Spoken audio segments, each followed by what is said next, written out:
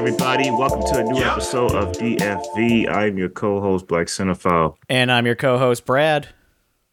Yes, that's Brad over there. And today we got one that I feel like since we're towards the end of the year here, there's a newer movie that came out called The Royal Hotel that I saw, an Australian thriller film. I wanted to talk about it on the show, but then I also realized that it's inspired by a documentary that came out before it called Hotel COOLGARDIE. So, in this one, we're going to talk about the documentary, and we're also going to talk about the new film, The Royal Hotel, because I think it's interesting to note, like, kind of like the differences between the two, even though they're like very similar. There's a difference in tone and in feel. Would you agree? Yeah, I would definitely agree. You have the documentary that is kind of following the lives of these two girls in this place, and then you have what is the Hollywood version telling of this story, kind of going, oh, these are some interesting topics that we can use to kind of spice it up a little bit and make it more interesting to a broad audience, because the documentary is just a very real interpretation of what Australia is like, more or less, because that's where these movies take place. And when you have the like feeling and tone of it all, obviously there's a lot you can do with that on like a thriller aspect, which is what the Royal Hotel, the movie based off of the documentary, goes with that route. Yeah, absolutely. I agree. I'm excited, man, because when I saw this film, I said, dude, I got to watch this film with Brad, but I don't know what to compare it to. Then when I saw the documentary, I said, all right, this is a perfect one to get us started off here. All right, man. So pretty much, dude, I feel like we should start with Hotel COOLGARDIE.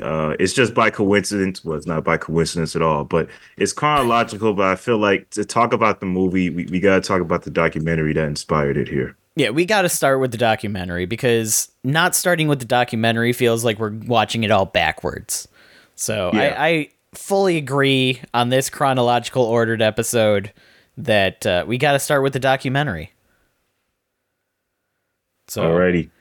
With that, I will kick us off with Hotel COOLGARDIE is a documentary directed by Pete Gleason that follows the story of two Finnish girls, Stephanie and Nicolina, who find themselves in the middle of a town near a mining operation in Australia. The town itself is kind of a little bit close to civilization, but still far enough away that it feels like its own little place inside the middle of nowhere, as we kind of follow these two who start working at a bar and are told you have 3 months as backpackers that you'll be paid, you'll have a place to sleep, and you can explore around Australia at your will while staying at this place.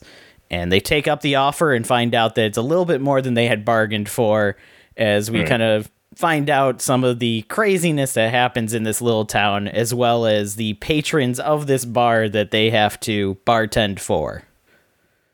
Yeah, so when they first get there, right, I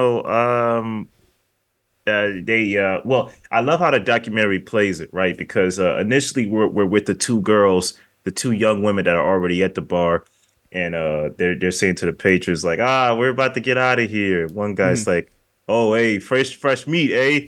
And, the one girl's like, oh, are you getting tired of us already, Eric? Like you feel like, okay, maybe like if you hadn't seen anything before watching this movie, you're like, okay, maybe these guys are, they like to crack a little jokes once in a while. But then you get the manager who is total dick, who's on the phone, talking to the staffing agency like, well, they got to be somewhat easy on the eyes, eh? Right. We can't just have two ugly people behind here, right? Unless they know what they're doing. If they're ugly, they got to be professionals. If they're cute, they can get away with not knowing what they're doing. Yeah, and, he's it's a very misogynistic approach to it, but that's just how it is, kind of like in that small city of Australia. That's the norm there, because even when they're coming in and everything, they put out like a sign out front in chalkboard that just says, "The new girls arrived today." And I love when they're driving in and they see it and they're just like, oh, so like everybody knows that we're coming in and The bar owner is like, yeah, it's a spectacle. Two new girls coming in. All the guys are going to be around. Right. And I love how, to take a step back, when you're talking to like the staffing lady, she says, "Okay, all right, so we have this bar job. Uh you listen, the guys, they're gentlemen, all right? It's just nothing bad." And I'm like, she's already lying to them. Right. She's like, it's nothing bad. It's just kind of like, kind of like a job where you're in the middle of nowhere. You're just a bartender for these fellas in this local mining town. They're like, "Okay, yeah, sure, we'll take it." 'Cause they're not really giving them the real on what this job is. Right. Um, so anyway, they come in and the managers kind of okay, so here's this, here's that. And as they're going about they're starting their shift with the drinks and everything, he's like, all right, do that. He says, "No, get it out of that bin." He's like, one of the sayings they say is, "Oh, F me dead." Right. Oh, F me. Like when they're frustrated. And I was like, dude, this guy is a dick. Like, he's not even letting them, like, kind of like, listen, I get it. You want a bartender that's experienced, but you got to kind of show him the ropes. You can't just throw him to the wolves. You know what I mean? Yeah, he definitely has a high expectation for these people that is clearly not being met whatsoever.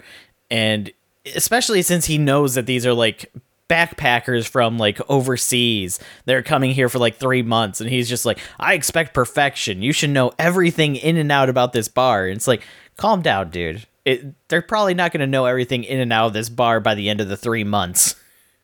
Of course. And then when they would talk to bar, one thing I liked is when they would talk to bar patrons throughout the film, they would be like, "Hey, we're from Finland. We're Finnish.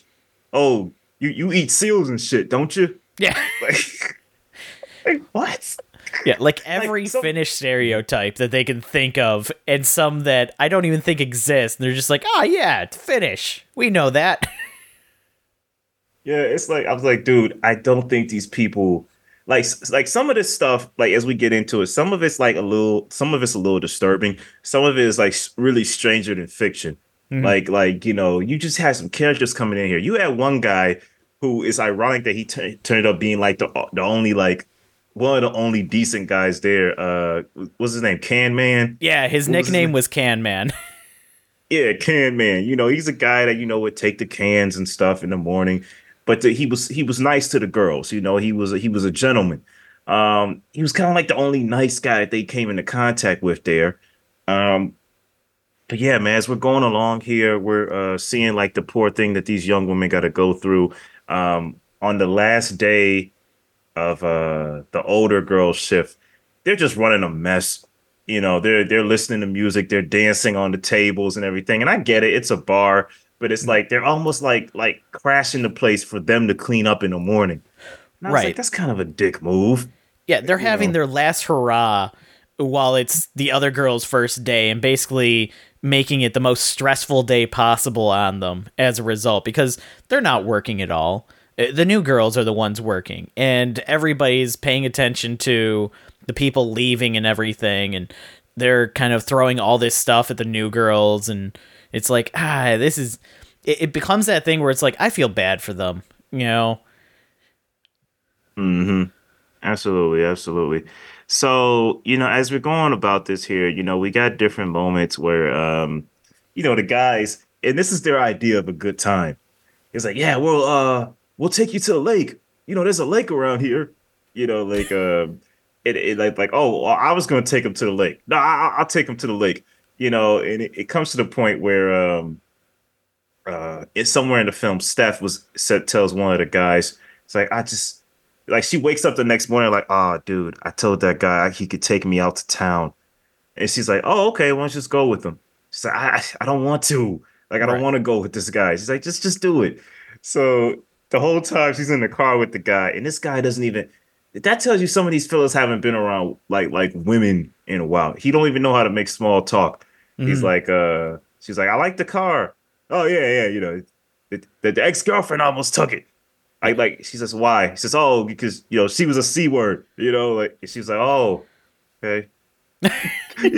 Like it's just like these guys are funny. like not funny like comedians. It's like these guys are funny. They don't know how to act around They're women. characters. That's the Yeah, best way to put it. Is they are definitely characters because every single one of them has their own little stories. And I love when the director takes time to like talk to the bar patrons and everything like that and be like, so what is it about this town and stuff? And it's like, well, it's in the middle of nowhere. You got the mining operation, you got the bar here. It's nice. And it's like that's their entire lives is go to work at the mines, come to the bar, and then go home. And you can tell that that's their lives because a lot of them live in this bar to the point that they're even telling the girls like, oh, you can get me the beer from this thing and here, and oh, you should right. get the glasses from here. Like, I know where all this is. And I remember at one point there was one person that basically was like giving him a rundown of like how to charge him for his beer for like the pricing and everything on it.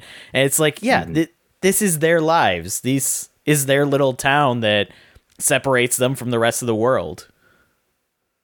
Absolutely. And I like how that's one thing about this movie. You get a great moment, kind of like a great wholesome moment, and then everything just kind of goes to shit Oh yeah. in the next moment. Like there's a scene where like two of the people who work at the bar, it's an older couple. They've been married for some time. They're talking like, yeah, we're about to have our anniversary soon, and it's a great moment, and they're like smiling and everything. And then one guy who ends up being a real problem later, he goes like, yeah, I could never get on with women, like, I try to talk to him, try to get her to kiss, and then I gotta end up fighting the boyfriend. And then he kind of goes on this whole strange rant about how he'll fight anybody and beat anybody up, and it's this is his life. And I'm like, we just went from the sweet old couple Hmm. talking about how many years they've been married to this guy going on an incel rant. Right. Like, leave the Basically going room. on the look at me, I'm a badass, I'm the main Right. character. That's like that's how listen, this film is bizarre, but it's like and it's strange because this is real life. I can't tell that any of this is staged. And frankly I don't think it is. Mm-mm. Especially when you look up like stories about this film, like even the subjects of the film were like, yeah, this was real. Like these people are like this. And a moment that I thought was really strange, like, to say sexism exists here is an understatement. But there's a moment where the guy, I think he's the one that's married, the older guy was showing him like, yeah, here are the women that used to work here beforehand. Like here's a piece of history. Hmm. And the women in the pictures are naked. And they're walking around naked serving people.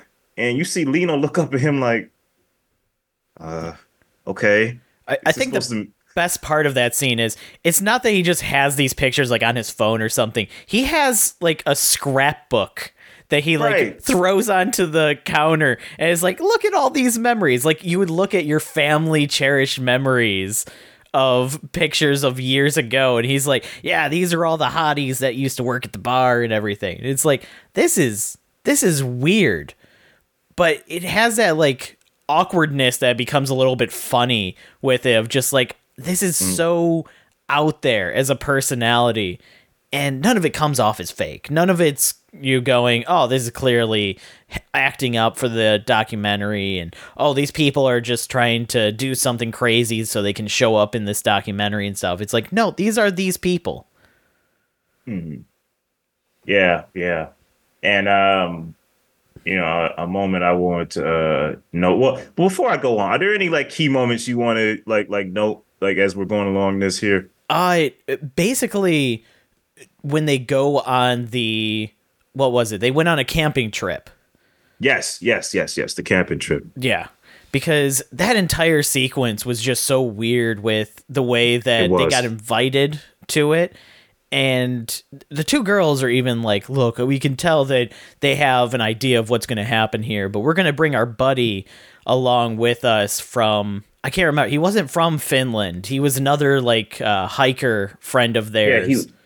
he was a friend of theirs. But what I want to note before that scene is like when the manager's telling them like, "Oh, you're going with them. Oh, make sure to get yourself some chains and stuff so you could tie them up so they won't do nothing to you." Oh yeah. You know, Get some rope so you can tie your legs together so, they can't get any funny business in. I'm like that is so dark and bizarre. But Mm. at the same time, I'm thinking to myself, yeah, bring something in case something happens. Bring something.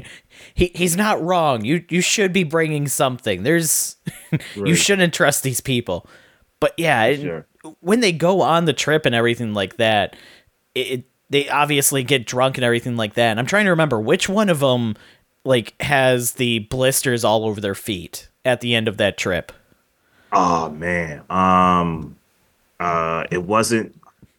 Was it Lena? Hold on. Because I know who you're talking about. Because it kind of like it was Lena. It was Yeah, Lena Lena. had the Okay. blisters. Yeah, it's such a bizarre trip because, the guy comes with them and it's kind of like hinted that he's got something for like one of them. I don't know if it's Lena or not, but I think he's Mhm. got kind of a thing for one of them, maybe, or maybe he's just a friend. They don't really like go into it that much. Right. But, you see Lena, at some point they're all getting drunk and just talking or whatever. It's a strange trip. But at some point, she dances with a guy, with a guy that invites him. And then, they end up in the car. It's implied that they either made out or had sex or whatever. But you see the look on the guy's face where he's like, hmm.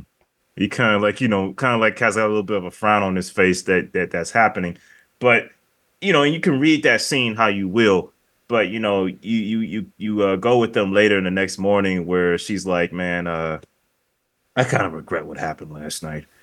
Mhm. She's got the sunglasses on. She's looking a little hungover. Like, dude, I just regret what happened. And the most saddest thing about it all is that because of what happened, she ends up getting really sick from it. Like and then that's when the film really pisses me off. I mean, a lot of things in this film piss me off, but what really pisses me off is that the bar doesn't really have any compassion for how sick she's getting Oh with the no. blisters she's got. Yeah, Steph is all alone downstairs working and everything, and they're starting to say, "Hey, Steph, you girls don't really smile as much." It's like, well, how can you expect them to smile, asshole? They're serving assholes here. Like, Yeah. how can you expect them to smile? Yeah, I love how when they're coming in and everything, they're like, "Yeah, it seems like you guys just don't want to be here." It's like, "Yeah, obviously they don't want to be here." I don't think there was any question to that. They're here because Right, it's a paycheck, it's a 3-month job, and it gives them a place to sleep while they're backpacking through Australia. They didn't come right, from Finland to work at this, bar. This wasn't their dream job. Yeah, they're doing this for the money. They're not here for any other reason. So when they're like, well, we just don't think it's going to be a good fit with you here because you don't seem like you're really into it. You don't really want to be here. And it's like, yeah, you're hitting the nail on the head, buddy. You know exactly what's up. right. Like, when you're told that a job is kind of like, uh, less than what it is, or like, not as much baggage as what it is, saying, hey, you got some guys there, they're gentlemen, but it's the only bar in a town full of like, locals who work at the mining farm, at the mining place. It's cool. It's just a laid back job. And then you Mhm. get there and it's utter hell.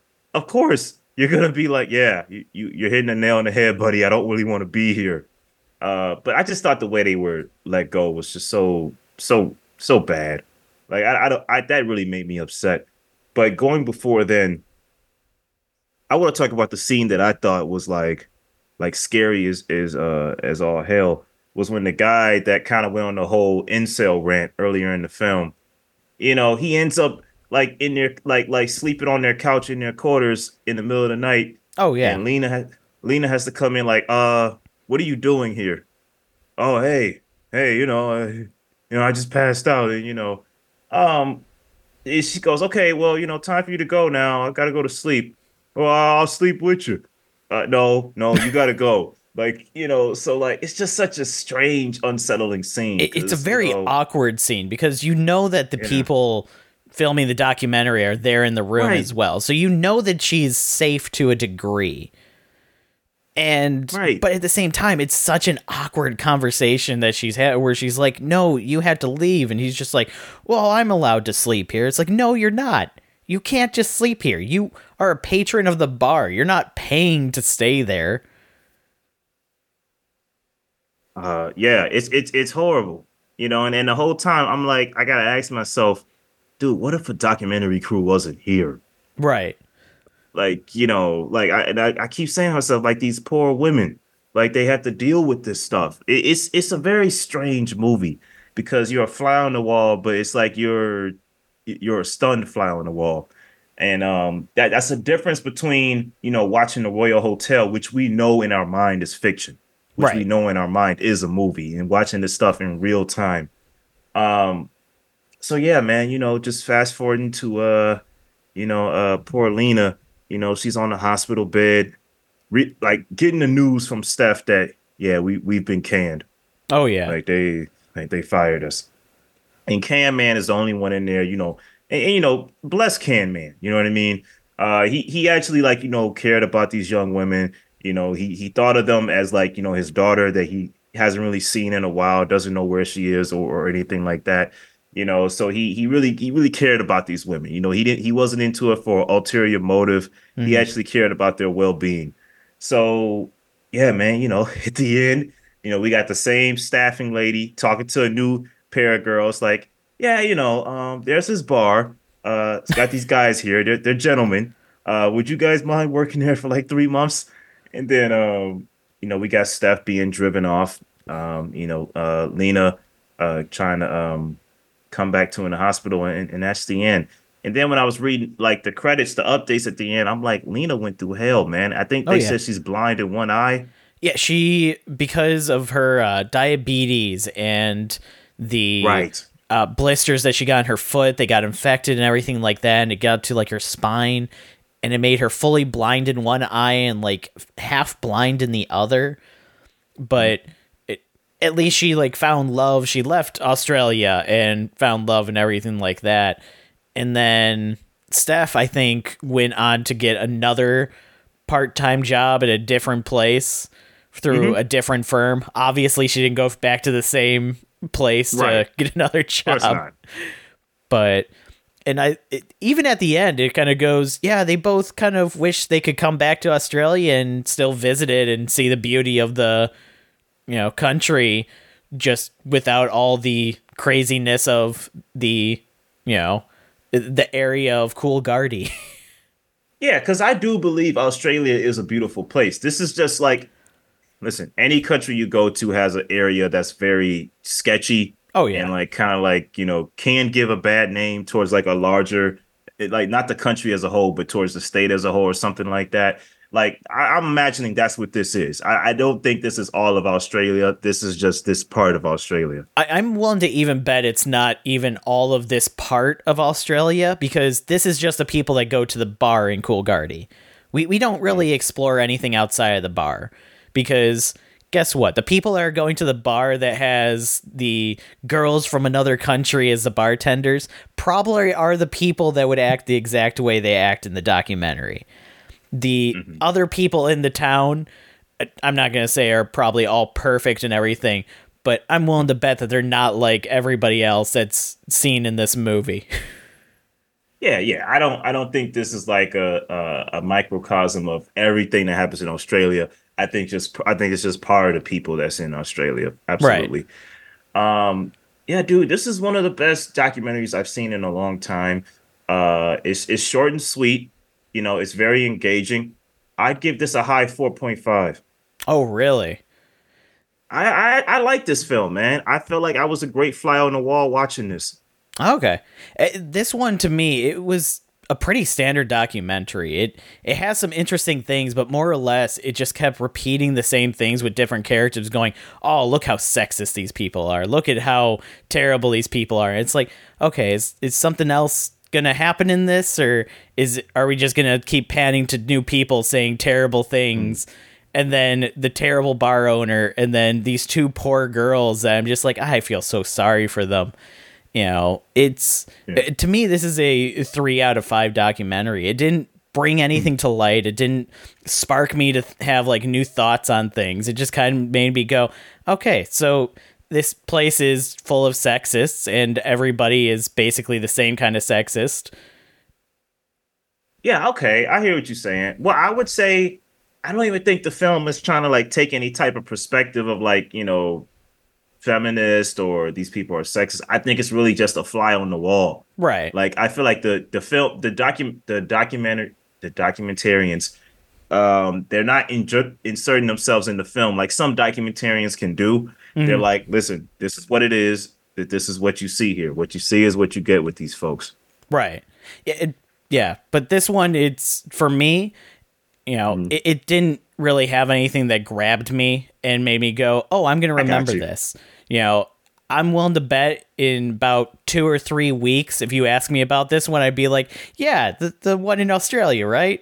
And that's about all I'll remember. I got you. I got you.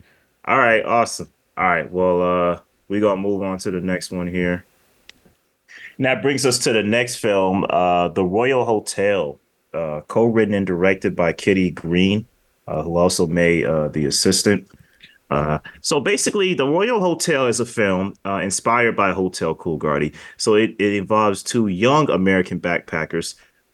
There's a running joke throughout the film where they tell people they're Canadian. Everyone loves Canadians. Uh, we got Hannah and Liv. So Hannah and Liv are traveling through Australia.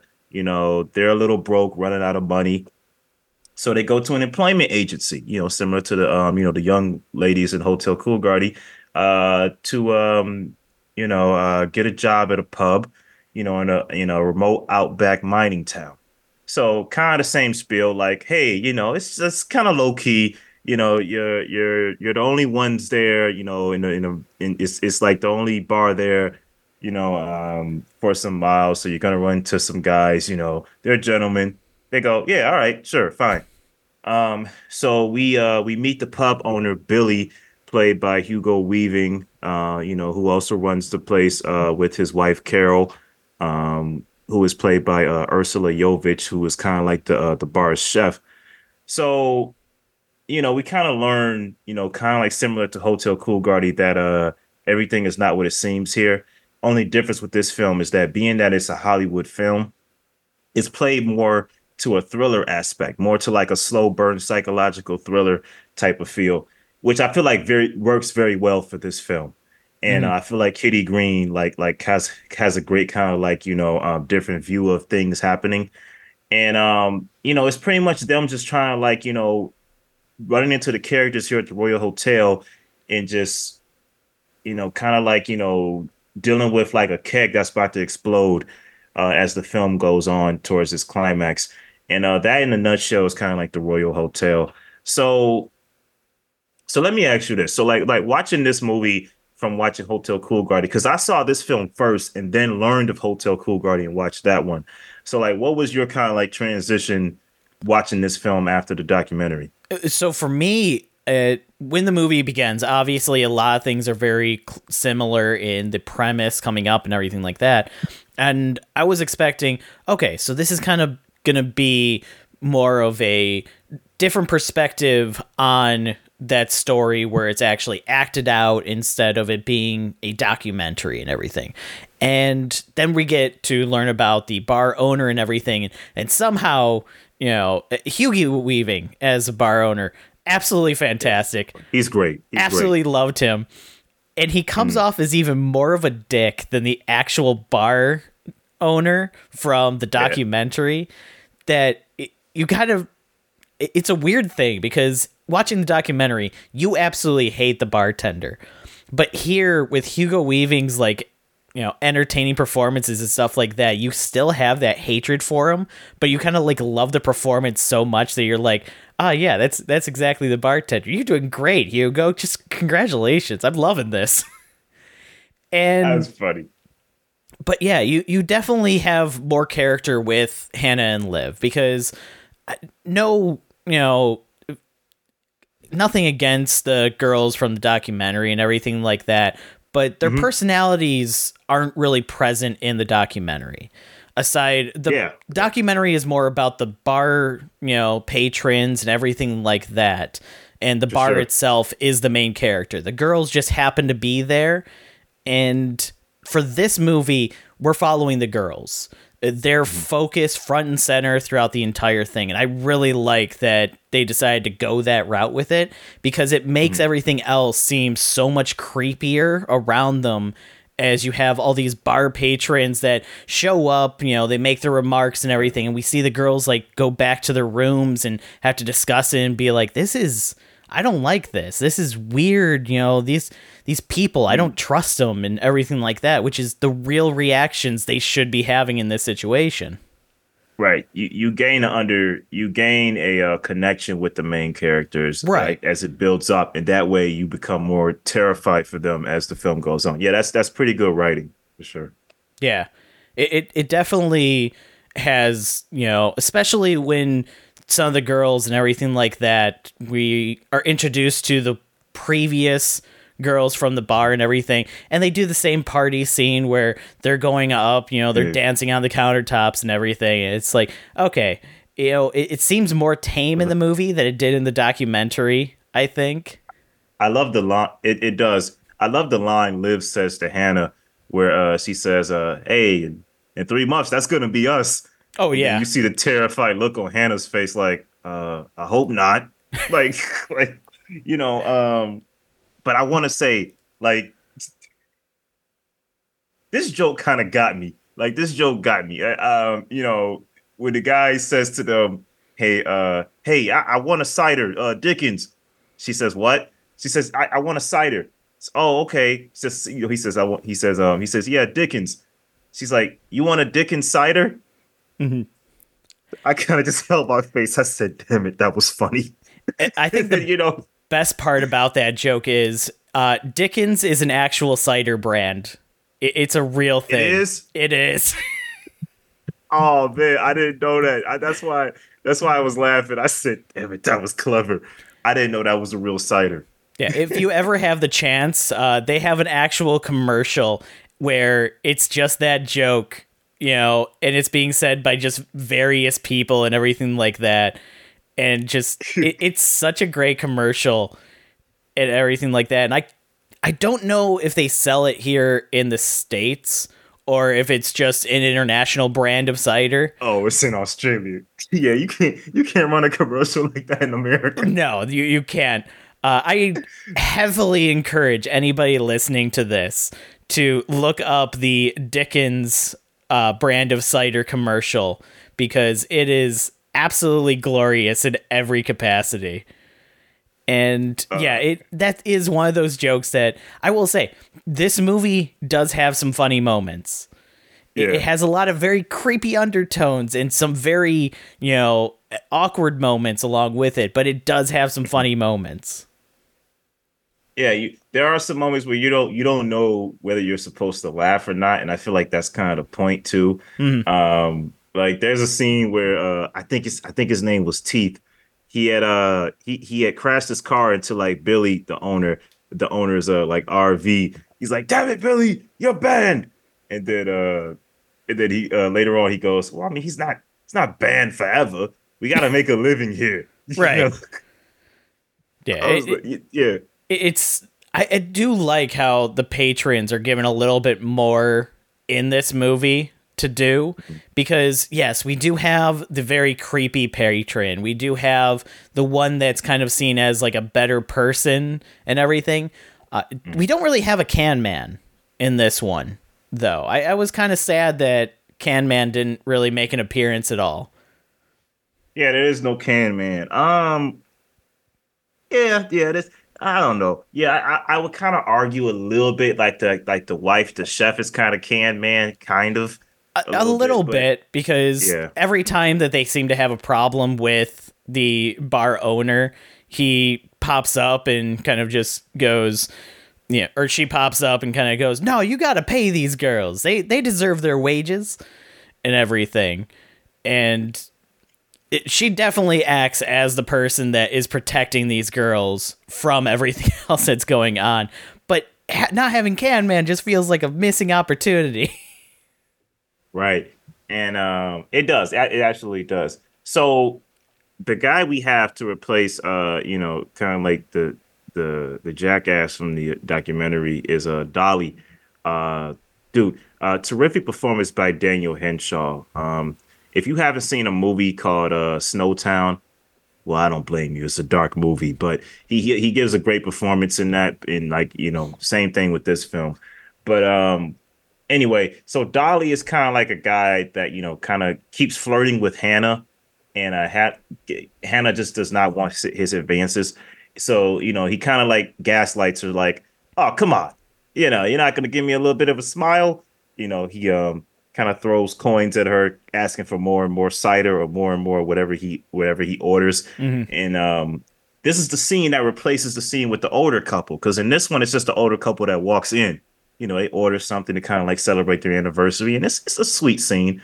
But you could tell with him, sitting right there, being the usual aggressive drunk, that okay, this isn't gonna end well. Right. He's like, hey, give me another cider. He's being more and more of a dick.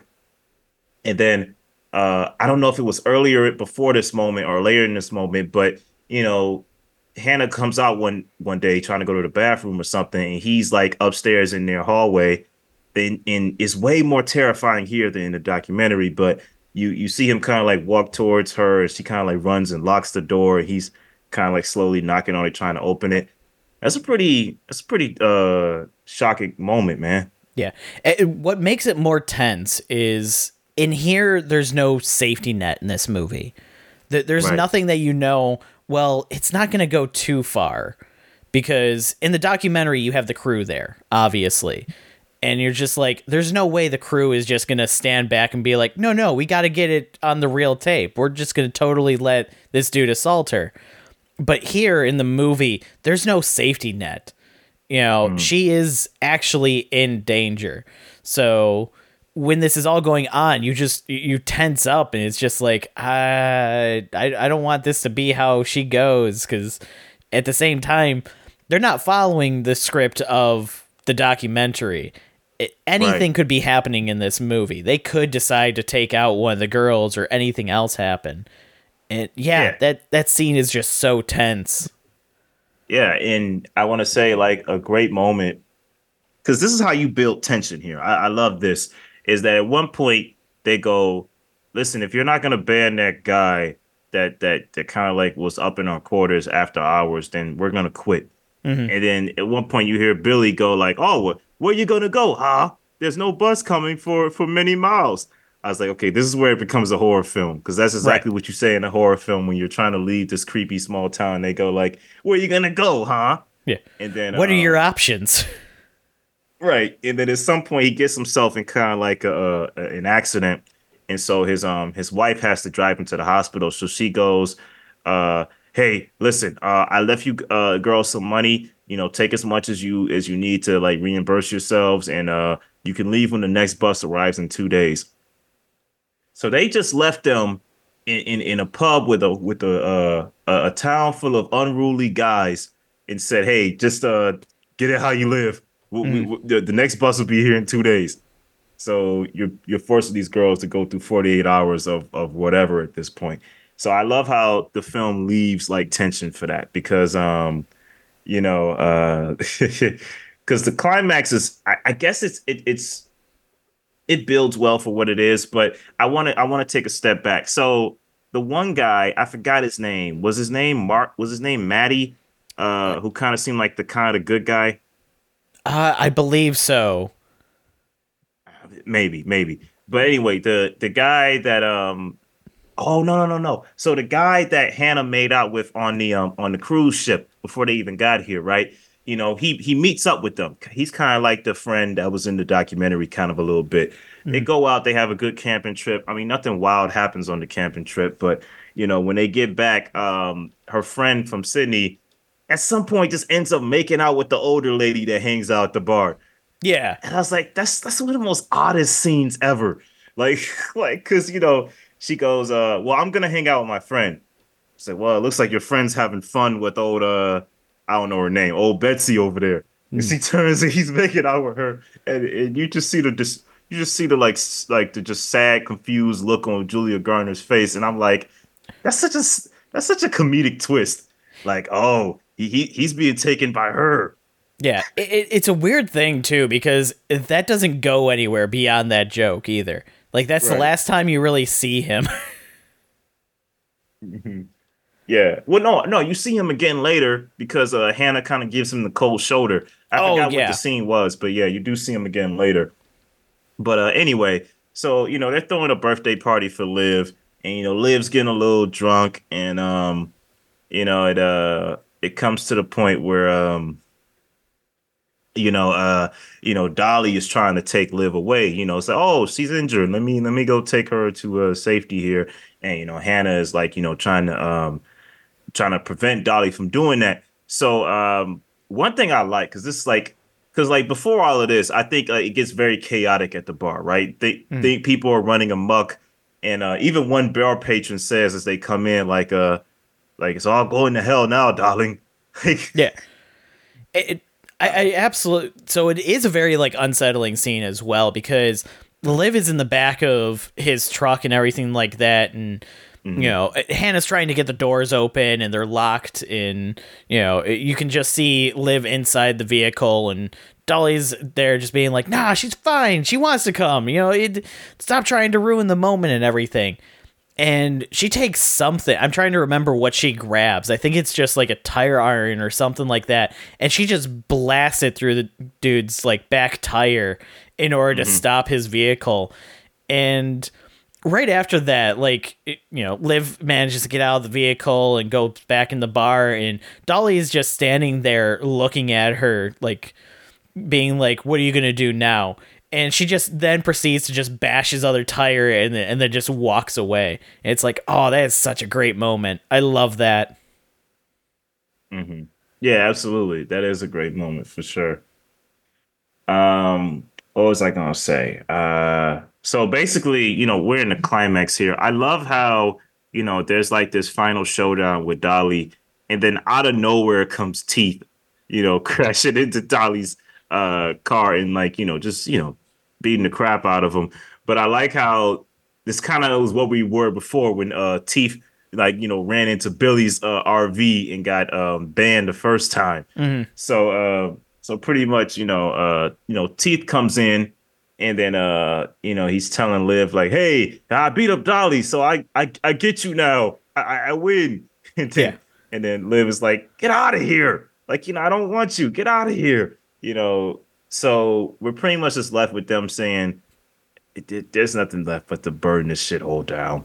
But they're breaking all the bottles and then they burn it down. But I love the final shot. I love the final shot where they're just walking away from like the burning Royal Hotel, and the one older lady that was making out with Hannah's like fling or whatever. She's like, burn Oh it yeah. down. And then the film just ends. Yeah. Which I don't know. How do you feel about that ending with them burning down the bar and everything? I mean, in real life, like, come on. But like, I feel like for a movie, I was like, I thought it was fine. I thought it was Okay. a nice way. I thought it was a nice place to end it. I imagine you didn't really like it that much. Not too much. It felt just weird that as they were leaving, like I expected them to leave and everything like that, but for them to just burn down the bar as they're leaving and everything, you gotta like take a moment to think on that. It's like, yes, Billy was a dick, but at the same time, he didn't need his bar to be burned down, and and maybe it's because I loved Hugo Weaving's performance so much that I'm like, no, Billy's bar. Uh, I didn't care about Billy. I was like, I didn't care about Billy. He was a dick. He was a Listen, dick. I looked at him as a character, like and Hugo Weaving's performance was great. So was Olivia Garner and Jessica Henwick. But I was like looking at the character, I'm like, maybe Billy should take a break from running a bar. Maybe this is a wake up call. But yeah, it was just a weird way for them to end it to me with them burning down the bar because I expected them to like run off and everything like that. But I guess it is a little bit of an empowering thing of like they got to burn down the place that was destroying them emotionally these past couple of months that they were there. Hmm. Yeah, absolutely. Yeah, man. So when I'm looking at a film like this, I feel like when I saw it before I watched the documentary, right? I looked at it as like a solid thriller, and Mm. I stand by that. I feel like it's very like got solid tension, very well directed. I give this a solid 4 out of 5. Yeah, I'm right there with you on this one. It is a very solid thriller, and it's a 4 out of 5. If you like thriller movies that aren't just thrillers masquerading as horror movies, this is a very good one. Hmm. Yeah, absolutely. Like, it's well told. It's short too. It's 91 minutes, bro. Yeah. Like, this is a short movie. I don't know if that's shorter than Hotel Coolgardie, but like both of these films are like very like well enclosed that it doesn't waste your time. It gets straight to the point. Yeah, I believe they both run about the same. It's close to an hour and a half for each of them. Okay, okay. All right, so I guess we got a split decision here. I assume you merge more towards Royal Hotel. I go more towards Coolgardie. Yeah, I think the Royal Hotel just kind of plays with the characters a little bit better and everything like that. Like, I get that Hotel Coolgardie is a documentary and everything, but it's a documentary that kind of just comes and goes. It doesn't really leave any impression for any of the characters or anything. Meanwhile, the movie does a really good job of getting you invested in these girls with Hannah and Liv and everything that's going on in this bar and kind of keeping that kind of creepy aesthetic and that thriller momentum throughout. Hmm. Yeah, absolutely. I hear you. All right, man. So that's where we at with it. It's a split decision here, a tie. But I want to head over to after show with you because I feel like we both got to talk about a movie we saw recently, man. I want to talk to you about The Boy and the Heron. Ah, yes, the new movie from the final movie from Miyazaki. We'll see, man. He always says that. Honestly, this is the first time that he's said it. Previously, it was when he was stepping away from Studio Ghibli that people were like, "Oh, that's going to be his last movie and everything."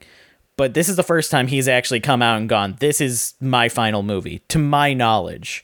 Because every other time, it's always been people speculating or people going, "Oh, this is going to be the last one from Miyazaki because he's leaving Studio Ghibli after this."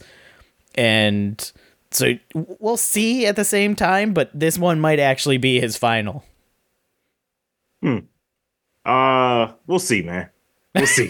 Because listen, I'm the same way with Tarantino. He says he's done. I'm like, well, we'll see, dude. Oh yeah. We'll see. But absolutely, man. I'm just gonna cut to the chase here. Boy and the Heron. And if you want to get into spoilers, we can. If we want to keep it spoiler free, we can. But let's keep it spoiler free for this one. Gotcha. This is a beautiful movie, dude. Mm-hmm. This was a beautiful movie, man. Like I remember, I went to see this film not too long ago before we're recording this, and I had kind of like a ticket to see it because we're in FYC season, and people were requesting screeners and stuff, as was I, and they were like, "Hey, we don't have those right now, so can I just get you a ticket to like whatever theaters near you?" I said, "Okay, fine." So the day I'm supposed to go see it, I see a screener pop up in my inbox, and if it was for a movie I didn't care about, I would just try to just watch the screener. But it was like, I kind of want to see this on the big screen. I feel like I kind of I would opt in to see this on the big screen if I already got a ticket. So I went, and dude, it's just such a beautiful movie, man. Like this reminds me of why I love Studio Ghibli films. I haven't seen a lot of them, but one of my favorite ones that I grew up with was My Neighbor Totoro, and it just brought me back to that film, man. Oh yeah, this movie, I got to see this one in IMAX, and I don't know, did you see it in the English dub or the Japanese dub with subtitles? I did it. I did it subtitled because that's the only way I can do it, really. But yeah, I did it subtitle. Did you see the one with the American voices?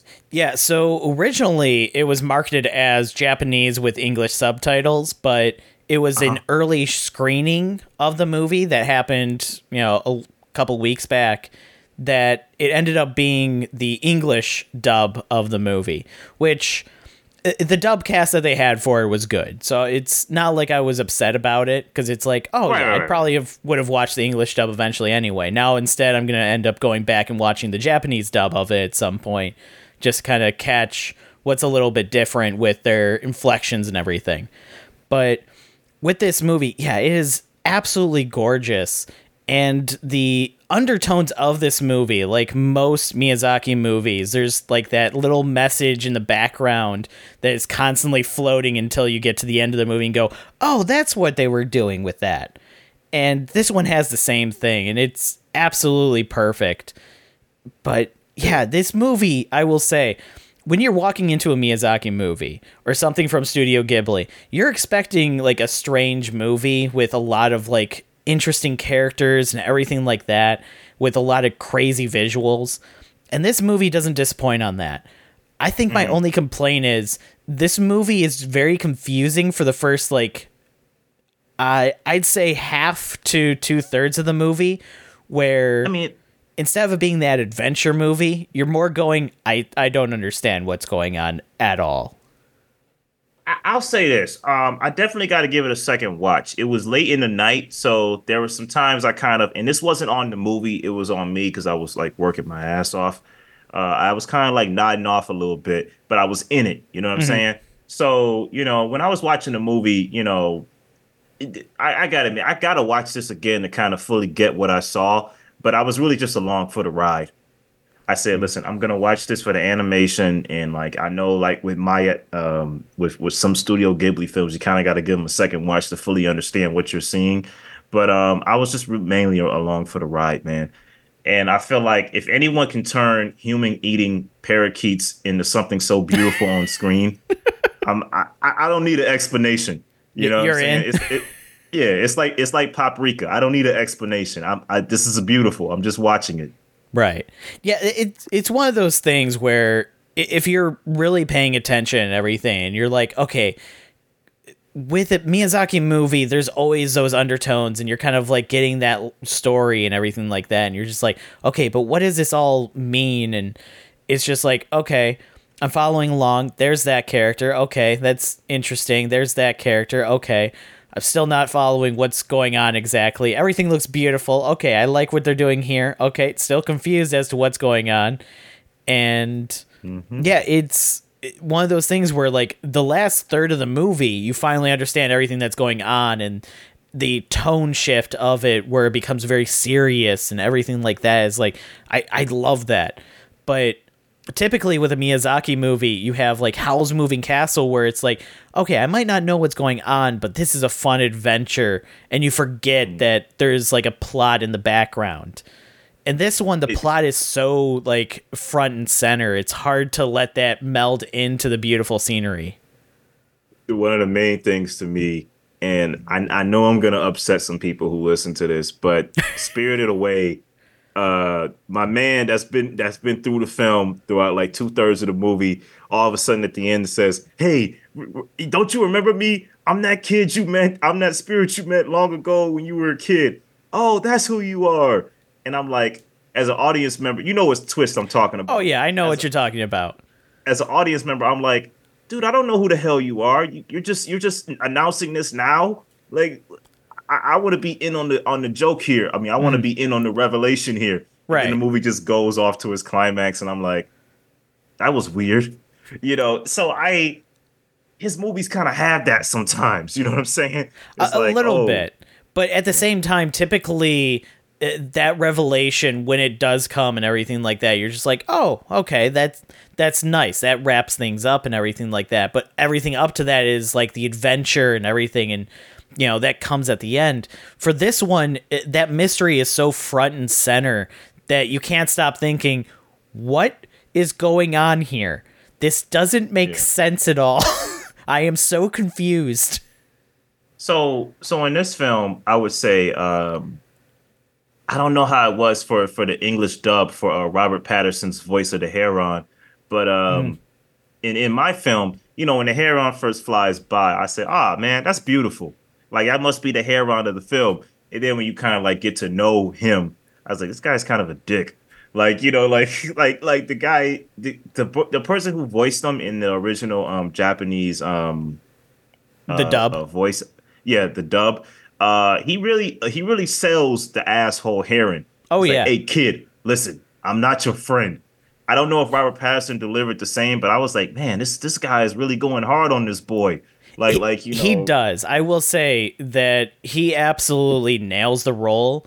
and you don't even hear it as Robert Pattinson. You hear, that character and everything. I think the only Okay. two voices that really stuck out in this movie that was like, oh, that's so and so, would be the Dave Bautista and Christian Bale.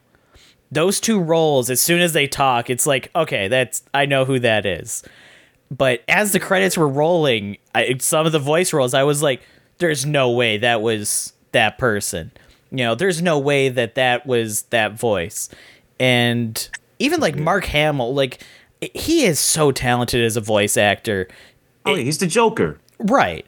Where I forgot that he was in this movie until his voice popped up, and it was like a couple lines into the read that it hit and goes, oh, that's Mark Hamill. Okay. And then it just melts right back into the character, and you're just like, oh, he's too good. Yeah, man. I would say this definitely champions. See, now listen, I know I'm gonna make some waves here, but I'm telling y'all, like classic animation like this, when it's done very well, it can still be great. Into the Spider-Verse, or was it Across the Spider-Verse? Which one was it that came out this year? Across the Spider-Verse was the one that just came out. Okay, Across the Spider-Verse is great. Teenage Mutant Ninja Turtles, great animation. Dude, I'm really thinking this was the best animated film of the year, though. Like, I gotta give it that slight edge over Spider-Verse. Spider-Verse was amazing, and I know some people might think I'm tripping, but I really enjoyed the animation of this film, man. I mean, it engrossed me. Oh yeah, but that's Studio Ghibli. I don't think anybody is going to be surprised that the animation coming out of Studio Ghibli is going to be some of the most beautiful, transitive, imagery that you can have on that style and everything. Because to my knowledge, this is still mostly hand drawn. There is some digital work being done with it, but at the very least, the layouts are all hand drawn still from Studio Ghibli. Hmm. Yeah, yeah, absolutely. I understand. Yeah, it kind of reminds me of that's that type of filmmaking I need to watch more of, man. Like I really need to watch more Studio Ghibli. I gotta watch more Miyazaki. How do you say his name? Misaki. Misaki. Uh yeah, I gotta watch more of his films because yeah, he's a terrific filmmaker. And yeah, dude, I loved it. I would give it I'm at 4.5. I gotta watch it again to give it a 5, but I strongly like this movie. Yeah, I definitely agree with that kind of rating and everything like that for this movie, because the little bit of holdups I have with this movie, being that it's just very confusing, are easily washed away with everything else that's going on, with how beautiful it looks, the characters, the world, and everything else that's going on. Absolutely. All right, man. Now that we got that out the way, we just had to talk about that. Anything else you've watched? I mean, I've seen a few things, but like, what anything else you've taken a look at? So I started watching the Hulu series The Bear. Oh, okay. And All right. I'm enjoying it so far. I'm only a couple episodes into it, but I definitely see where everybody's like coming up and going like, this is a fantastic series, because it definitely traps you into this world right away. And I'm trying to remember the name of the lead actor. I just know him as Lip from Shameless. Jeremy Allen White. Okay. He's absolutely fantastic in this. Oh, yeah, he's a great actor. Oh, yeah. He's also in the upcoming movie, what is it, Iron Claw? I'm telling you, man. I'm telling you. I need to see it. I'm you waiting. need to see this film when this drops. I was surprised at how good it was, because I was like, okay, it looks like a solid movie. We got Zac Efron, Jeremy Allen White, Maura Tierney, but this film is a damn good movie. I can't say much because we ain't there yet. But dude, Iron Claw, see it. That's all I got to say. I plan to see that one opening weekend. I've been excited for that one for a while now. Yeah, man, absolutely. Yeah, I heard The Bear is good. It's on my list, man. Trust me, I just got to knock down my list. But I will eventually get to it. I heard it's a Mhm. good show, though. But that's basically it from me. Okay, okay. Yeah, awesome. I wanted to tell you, I think we already talked about this, but I just kind of want to let the audience know. I'm gonna write a review for it soon, but dude, I strongly recommend going to see Poor Things. Hmm. It's crazy that most of the bangers of this year are coming out in this last month because of the strike. It's like, okay, let's just throw everything out we can before 2024 because like we've got some great movies we got on hold here, and now we can just push them out. Hmm. Yeah, Yeah. we were in a drought of movies for so long, and yeah, it's starting to pick up now. You know. Yes, sir. Yeah, man. I strongly recommend it. Probably Emma Stone's best performance of her career, and we're talking about a quality actress here, Hmm. but she really gives a great performance, man. Mark Ruffalo is great in it, and I say surprisingly because it's like probably the wildest we've ever seen him before. Because usually he plays like these noble characters like Hulk, um, Zodiac and stuff like that. So this really like lets this movie really lets him less let loose. Hmm. Uh, the whole cast is great, but yeah, I strongly recommend seeing Poor Things. Okay. Yeah, I have it on my list and everything like that, but it was a questionable like, do I see it in theaters or do I wait for that one to come to streaming kind of movie? Oh, it's definitely a theatrical film. Okay. Yeah, it's definitely worth seeing on the big screen. Um, yeah, man. All right. Well, that kind of wraps up that. This is a great one. It's one we've kind of had in the works for some time. But yeah, y'all remember to watch movies, give your take, subscribe, of course, and see you on the next one.